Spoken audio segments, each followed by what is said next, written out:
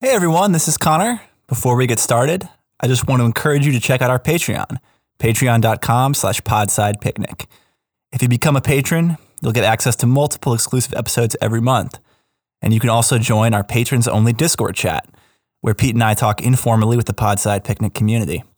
So if you like the show, go ahead and check us out at patreon.com/podsidepicnic. Thanks.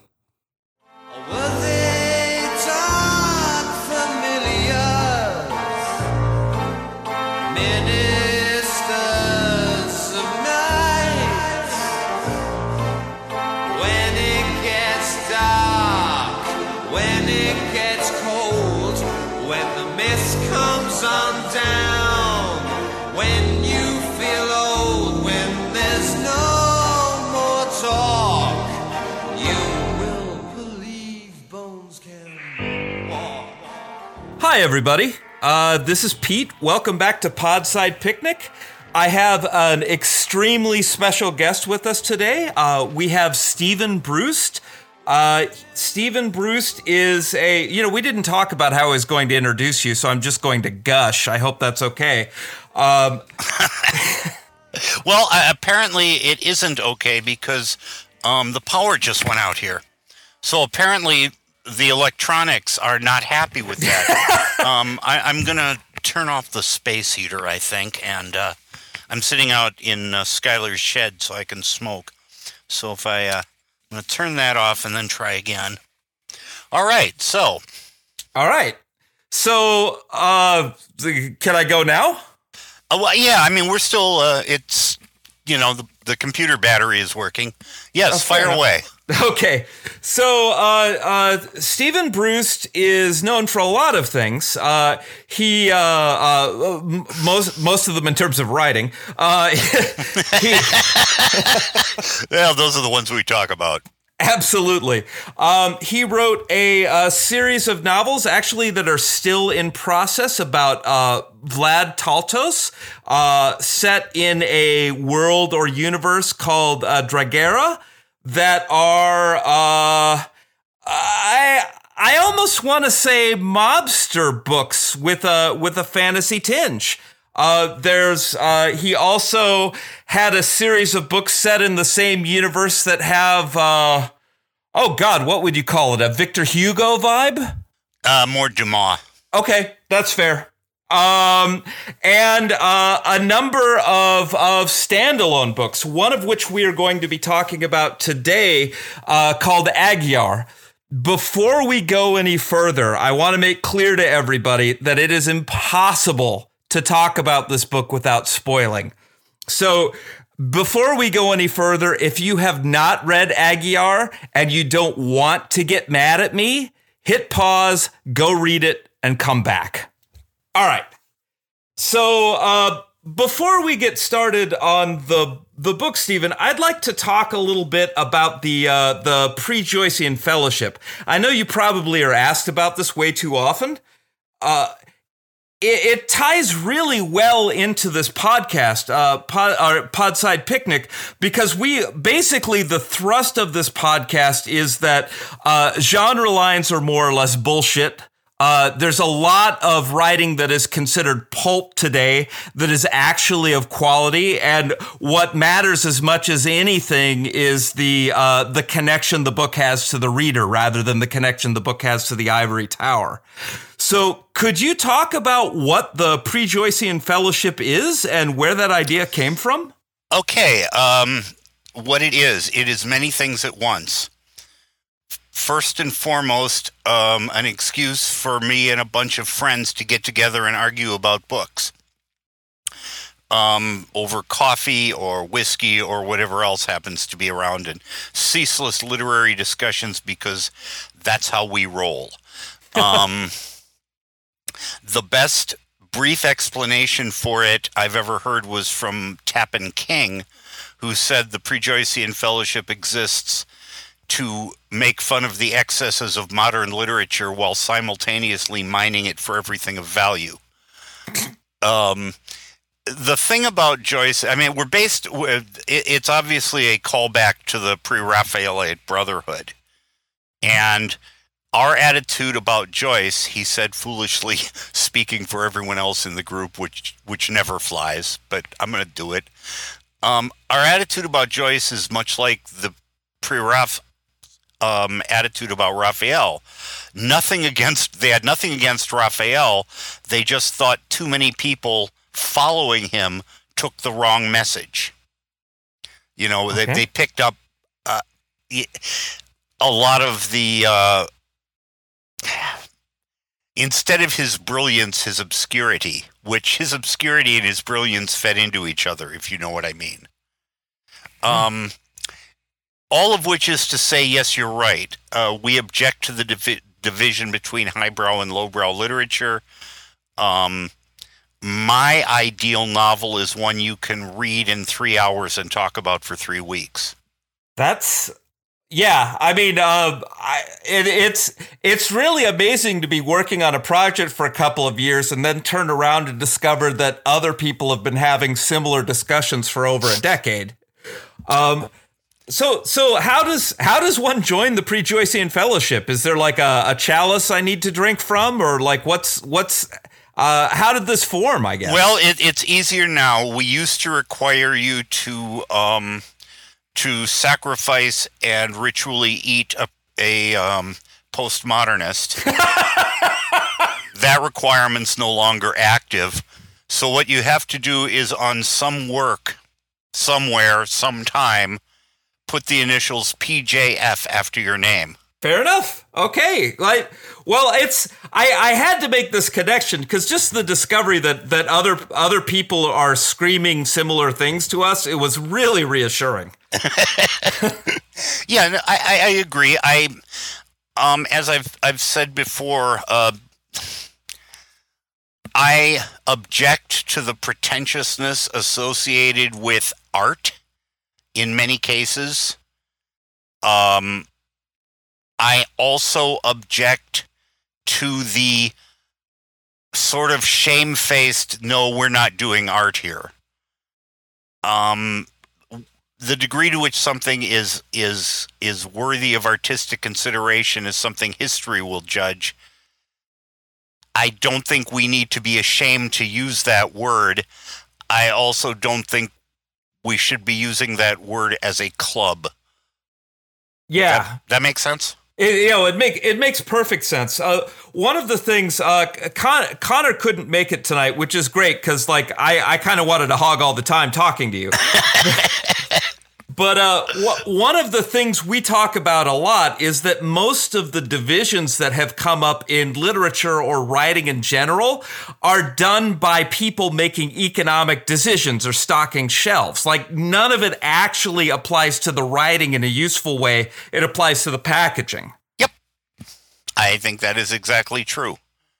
If we look at contemporary literature, we see that it has conventions no less than romance or science fiction or any other marketing category. It does certain things for certain people who crave that. As for quality, you strive to make everything really, really good. To leave a lasting mark on the reader, to maybe even show the reader a little bit of how life works that is concealed normally, to bring things to the surface, to lay the truth before the reader. That we love doing that. We don't feel that conflicts with a rip-roaring yarn with a lot of great sword fights. Right. Yeah. Okay. This is. God, am I glad you agreed to come on. So I'm going to skip around on my questions because there's one that I really feel like ties into this, and that is Zelazny. Because I know that I don't know that he ever made the arguments that you're talking about, but he's certainly the living embodiment of what we're talking about. It's like, if you look at Lord of Light, nobody being intellectually honest can tell me whether that's science fiction or fantasy or what the hell it is, because he didn't play by those rules. He did something mythic. That is, you have just named what is probably my absolute favorite book in the world. So, yeah. Awesome. Okay. Well, me too, actually. So, you and I both love Zelazny and his work, and like I've certainly known that about you longer than you've known it about me, because like I've been reading you for decades, and like you make similar decisions. Like you make those mythic figures that are sort of streetwise, and the way characters talk to each other. There's some similarities, and Right. And like poetic imagery. So do you ever look at what you've written and said, hey, that's a Zelazny moment, or this idea was actually influenced by Tobadiah and Iltabar, or anything like that? Like, how do you feel that influence connects with you? I mean, it's all over the place. Some of it I'm very aware of. Some of it I'm probably still not aware of. Others I discover recently, or periodically I go, oh, wait, that's something I got from him too. One of the things that when people talk about his writing that doesn't get enough attention, that I just recently realized that I had gone to school with him on, is his sense of pacing. The way he moves things along, not so quickly that you feel you don't have time to breathe, and so you can actually take a moment, and the events and the prose, everything else has a chance to work its way into you, but things are never slow. Yes. And that's a really fine line, and I'm sure it varies for people. There's other people who no doubt would have different problems with that, or would feel differently about that. But what hit me is one of the ways he controls pacing, and I have my own many ways of trying to hit that sweet spot. But one of the things he does that I stole from him and only realized recently was his digressions. There's a classic one in the middle of Isle of the Dead, where something major has happened and he just stops and talks about these three incidents that happened that had an effect on him. Do you remember the scene I'm talking about? One where he's almost dying in the desert and gets saved by some alien creature, and another where they blow up a planet, and he just gives those, just relates that and draws some conclusions from it, from how human beings operate. And they're interesting and fun and delightful to read, and they also give you time to breathe and process and be ready for the next set of events. That book is a tour de force. I remember, like, what I can remember about those moments you're talking about is it almost felt like a short story in the middle of the work. Right, like three pieces of flash fiction, really, all coming together to form a short story in the middle of the novel. Yeah, but that was a very effective means of controlling pacing, and that's something I didn't... I only recently realized that I got from him, because that is one of the things I do when I get that vague feeling that events are falling too close together. Mm-hmm. Is I will go, wait, okay, no, I'm just going to stop and address the reader and talk about something. I've got a character in the Vlad novels particularly who's ideally suited for that. And I can go, oh, right, let me tell you how this works. Because it's a very conversational style of narration. Mm-hmm. And I hadn't realized until recently that that's something I got from Roger. That's really interesting, because one of the things, and I want to be careful how I say this, because like it's obvious I'm a huge fan of what you do, but Vlad has some real Zelazny characteristics because he's navigating this very mythic world. I mean, most of the people you're encountering are basically immortal elves, but he is like streetwise and savvy and not full of shit and focused on the practical in a way that feels very Zelazny to me. And it's one of the things that really, like, one of the first books I read was... Oh, it had to be Taltos, but I mean, I connected with that almost immediately, and I think it may be because I'd grown up reading Roger's work. It was also good. That might have had something to do with it. Well, thank you. Absolutely. So I know I had managed to dig up an article at one point that I know that like you at least once got a chance to hang out with Zelazny at a bar, but like, oh yes, so with Neil Gaiman, 3 of us. My God, to be a fly on the wall. Oh my! I wish I was a fly on the wall. I think I spent the whole thing with my mouth open. Neil is amazing. He once identified himself and Walter John Williams and me as being Roger's 3 bastard sons. And the thing about Neil is he was ideally situated to be the next Roger Zelazny, and instead he decided to be the first Neil Gaiman, and I think it's worked out pretty well for him. Absolutely. And to give you an idea of like where I'm at on the continuum, I have a short passage from Voice of the Whirlwind tattooed on my leg. So like dropping Walter John Williams in the middle of this conversation. Walter's great. Absolutely. But yeah, we sat there in this bar. It was at a World Fantasy Con somewhere in the Southwest. I think it might have been Tucson. And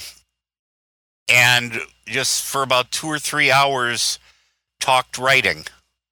And, I asked him, how do you write a short story? And he gave me this sort of startled, wide-eyed look, said, you write the last chapter of a novel. And I said, oh. Wow. I know one of the things that I've read about Zelazny, and I don't know whether it's true, was that he would write a precursor book to the one he actually published. That's one I had never heard. Huh. I know that one of the things, and now after these many years, I might be editing my memories. I think I discovered this independently and then found out he did it too. Mm-hmm. But I could be lying to myself. It could be I copped it from him. But one of the things I know he did was write little vignettes about his characters that didn't go in the books. Just so he'd get to know them better. Write a tiny, here's an incident. Here was like a defining incident or a moment, an important moment in the life of this character. And that's never going in the work. And I do that too sometimes. Once I ended up putting them in the book, which was really fun, but it fit that book.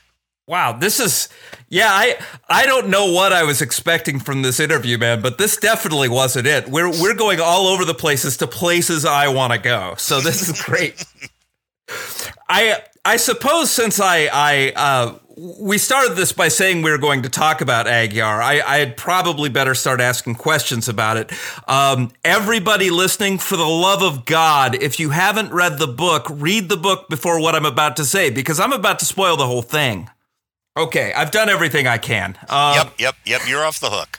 Okay, so Agyar is a unique vampire novel in my experience because, like, I got about halfway through the thing before I even realized it was a vampire novel. It's the only book I've ever read with that sort of camouflage where the actual, like, the nature of the book is part of the reveal.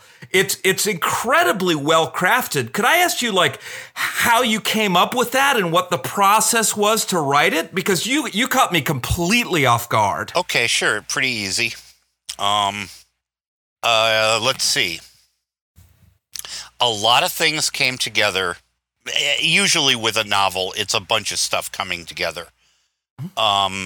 Disparate elements. But with that one of the key elements, although it happened a year or two, I think, before the book ever occurred to me, was I read Peace by Gene Wolfe.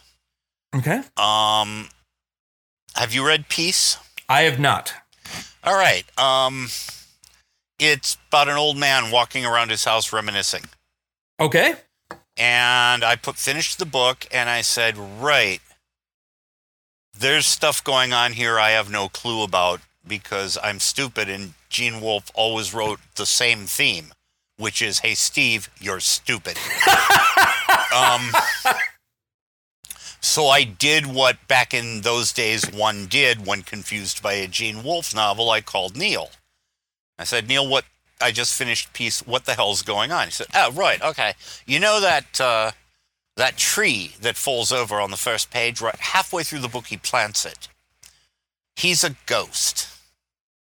And I said, oh. I said, right, and he commits between 5 and 6 cold-blooded murders during the course of the book. He doesn't tell you. Well, he tells you, but he doesn't tell you. All right, so I used to be able to do a much better Neil accent. It's better than mine is, that's for sure. Anyway, so that was kicking around the back of my head, how cool that was. And I remember having, discussing with my brother-in-law, we were talking about Dickens, and he was talking about some of the way he used symbol. And it flashed into my head that there could be a vampire talking to someone who was destined to destroy him, and the only clue would be these sharp, downward-pointing shadows above him, like a stake. And I went, that's a cool idea. And then I remembered Peace, and went, I could write a vampire novel and make it first person and never reveal that he's a vampire because, well, I mean, that part's easy because, how many people writing about, humans say, oh, I'm human. Right. You don't talk about yourself. It's like a fish describing water. So, the journal form was pretty obvious. I mean, that just flashed is that he's going to be telling stories, writing about his daily events in a journal. And so it's going to be, although not clearly, literally that, it's essentially going to be epistolary, which Dracula was. And then my next thought was, okay, Dracula, which is still my favorite vampire novel, takes place from, let me think. I think it runs from like May to November. So I was going to make this run from November to May. And that's as far as I got when I looked at my brother-in-law, who'd still been talking all this time. And I said, sorry, excuse me. And I ran upstairs to where my desk was. And 6 weeks later, I had a first draft. I love that. And, it's funny because, like, this book, one of the things it taught me is, like, I've always been, like, not a speed reader, but someone who reads very quickly and reads a book more than once. And me too. This book really... It slapped me in the face with my limitations because there was a lot of like back end work that the back of my mind was doing where like you would describe a scene and you wouldn't really be clear about what's going on. Like a feeding is happening and I would be like, well, they're fucking clearly. And like my brain, like the amount of stuff that my brain actively helped me slip past really shocked me. I had to go right back around and read the book like after I finished. And I think I'm not the only person to have to make that choice with that novel. I kind of wanted that. The way I set up the prologue and epilogue was that the prologue doesn't make sense until the second time you read it. Yes! Oh, okay. That is very reassuring. I fell into your trap, man. That worked perfectly on me. Excellent. It reminds me of the trap Roger set in which worked perfectly on me in Bridge of Ashes, which is not one of his best books. It's still brilliant. Do you remember the prologue to Bridge of Ashes? I do not. I was the perfect sucker for that book. He gives you this scene. This thing happens. Okay, this thing happened. A completely unrelated, nothing else in common, another scene. Then he gives you a third scene, and then all of a sudden you notice, wait a minute, is there this one thing going on in all of these scenes? And then he gives you a long explanation that sets up the explanation, but doesn't yet explain it. And it's fascinating. And then he gives you, I think, if memory serves, there's this one last short scene. And right there, I was like, aha, I've got it. I see what's going on here. And the next sentence I read was, at last I begin to understand. And I'm like, how the hell did he do that? I'm going to have to reread that now. It's been a long time. God. Yeah, actually, this whole conversation, not only does it make me want to go back and read everything that happened in Dragera again, it makes me want to go back to my Zelazny wall. Oh, good. That's always worthwhile. Oh, absolutely.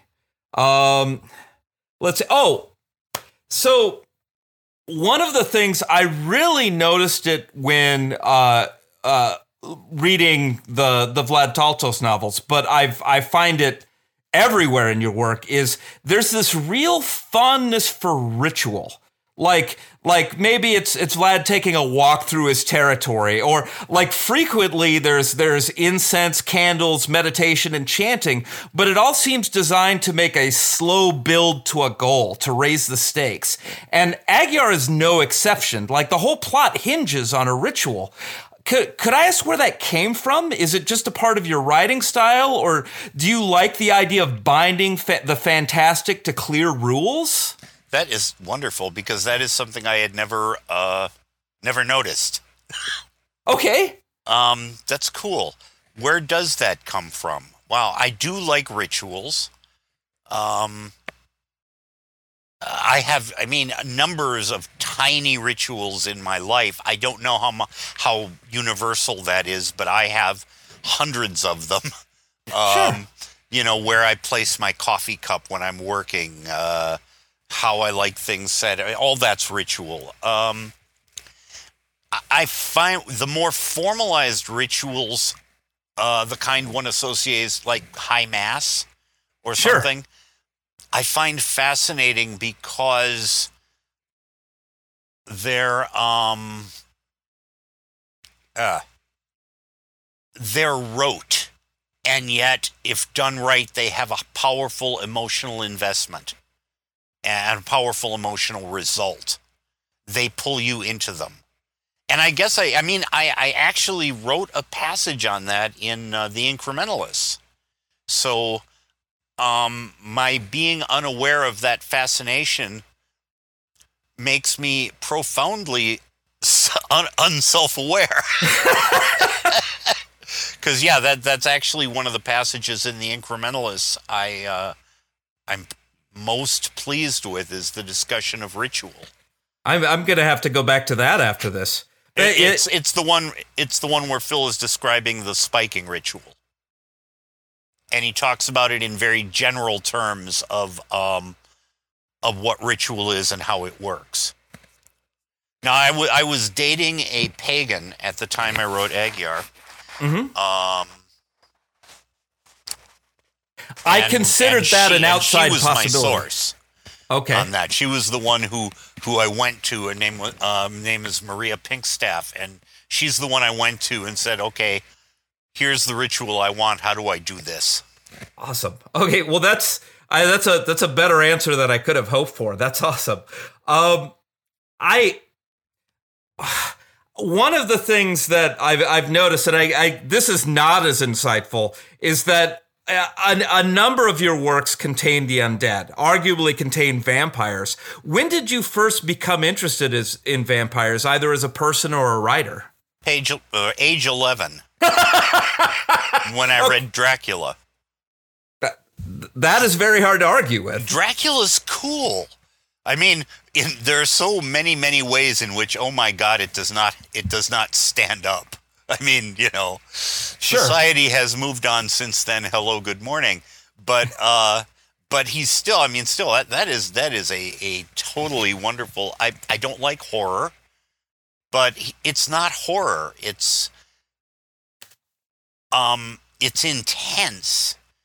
Dracula is never terrifying in the book. That's interesting because I'm literally I'm misusing the word literally. So let me back up. I am reading Dracula again right now in the hopes of using it at the end of this month in an episode. Oh, okay, cool.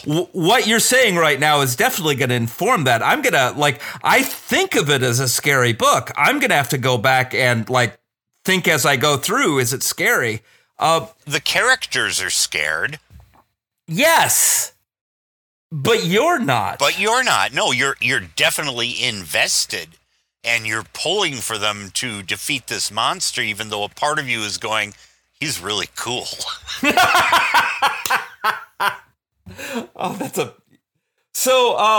I'm gonna do a whipsaw tangent for a second, because before I started working on this podcast, I started working on one that I never ended up launching, and I called it Bar Sinister. The old for bastard, right? But what it was going to be about was the drinking habits of famous authors. Fun. And good title. When I started researching Bram Stoker, one of the things I figured out is, one, there wasn't a lot of information about his drinking habits, but there was a weird temperance movement that sort of cropped up at the same time that really? Yes, and it was basically around the idea of, well, people shouldn't drink alcohol, but they should want to get fucked up. And so the bars served liquid ether. Oh my God, that's wonderful. Yeah, and so I don't know this for sure, but I have this image of him going to a bar after a show and drinking liquid ether and burping for 20 minutes afterwards. That's delightful. And Byron missed it. Oh, I know. It would have been perfect, right? Okay. As long as I've gotten a little silly, I have a question that you're definitely going to think is silly, but it's really important to me because it's been bugging me for about 27 years. All right. So in the early 90s, I got my first job after college as a mail boy in Minneapolis. And afterwards, I was reading Yendi at the time, and some buddies of mine brought me to an Irish bar after work that Friday to celebrate. I got loaded, and when the band was playing, I announced that the drummer wrote my book, and I started walking up to the stage to talk to the band. And my friends wisely grabbed me and drugged me out of there. And to this day, I've been teased about it. Is there any possibility that was you? Was it the Irish 2 on Lake Street? Yeah, I think so. Yep, that was me. I used validation. Yep, I used to play a lot of cheesy country rock pickup band. Nah, it wasn't. They weren't actually pickup bands. I shouldn't say that. Did that once in a while, but me and friends would throw together some kind of country rock band, usually built around a stunning lead guitarist, a bass player, and drummer who could follow anything, and a rhythm guitarist. Lead singer who knew 5,000 songs. That's awesome. And, your set would be something like one country song per set and then 10 out-of-date rock songs. So you do a lot of Chuck Berry, a lot of Beatles, a lot of Rolling Stones, that kind of thing. That sounds amazing.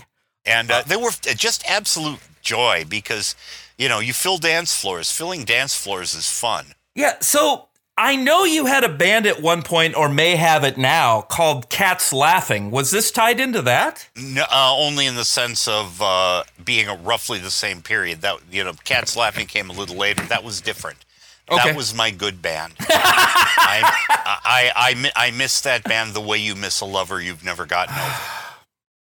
It was the most amazing, joyful experience playing with those people. Well, thank you for convincing me that I wasn't crazy 27 years ago, and thanks for sharing that with me. So I guess I'm down to two major questions, unless, of course, there's anything you want to talk about. The first is, are there any upcoming projects that you'd like to talk about and share with our audience? And the second is, can we have you back? I would love to interview you again sometime. Well, as for the second, yes. Excellent. As for the first, two things come to mind. One is the next book I've got out, which is The Baron of Magister Valley, which is the Dumas-esque one. By Parfee of Roundwood, the narrator, who will never use one word if he can find six that will do the job. It's this summer, June or July. I'm pretty happy with that one. The other project I had not been going to mention, but I will because of you. So, maybe some of your audience cares, but you personally, from everything you've been saying, should really look into whether you can come to this little literary convention we throw on called Narrativity. The website is narrativity.fun. I do the programming. It's about story, and it's heavily craft-oriented Labor Day weekend in Minneapolis. And Okay. I think you would love it just from what you've said. It's tiny. Somewhere maybe 100 people. But it's intense. Narrativity. Yep, and the website is narrativity.fun. Fun, and that's Labor Day. And I am there. I mean, I have so many connections to Minneapolis that honestly people are mad at me for not going back there anyway. Okay. Excuse me. Oh, of course. And I would like to reciprocate an offer. As you know, I am in Vegas, and I know occasionally you might come out here. If you ever do, dinner on Podside, please. I'd love to buy you a couple of drinks and pick your brain some more. That sounds delightful. Wonderful. Well, Stephen, thank you so much for everything you've done, and I appreciate the invitation. I appreciate your time, and oh my God, was this cool. Yeah, this is fun. It's been a great pleasure.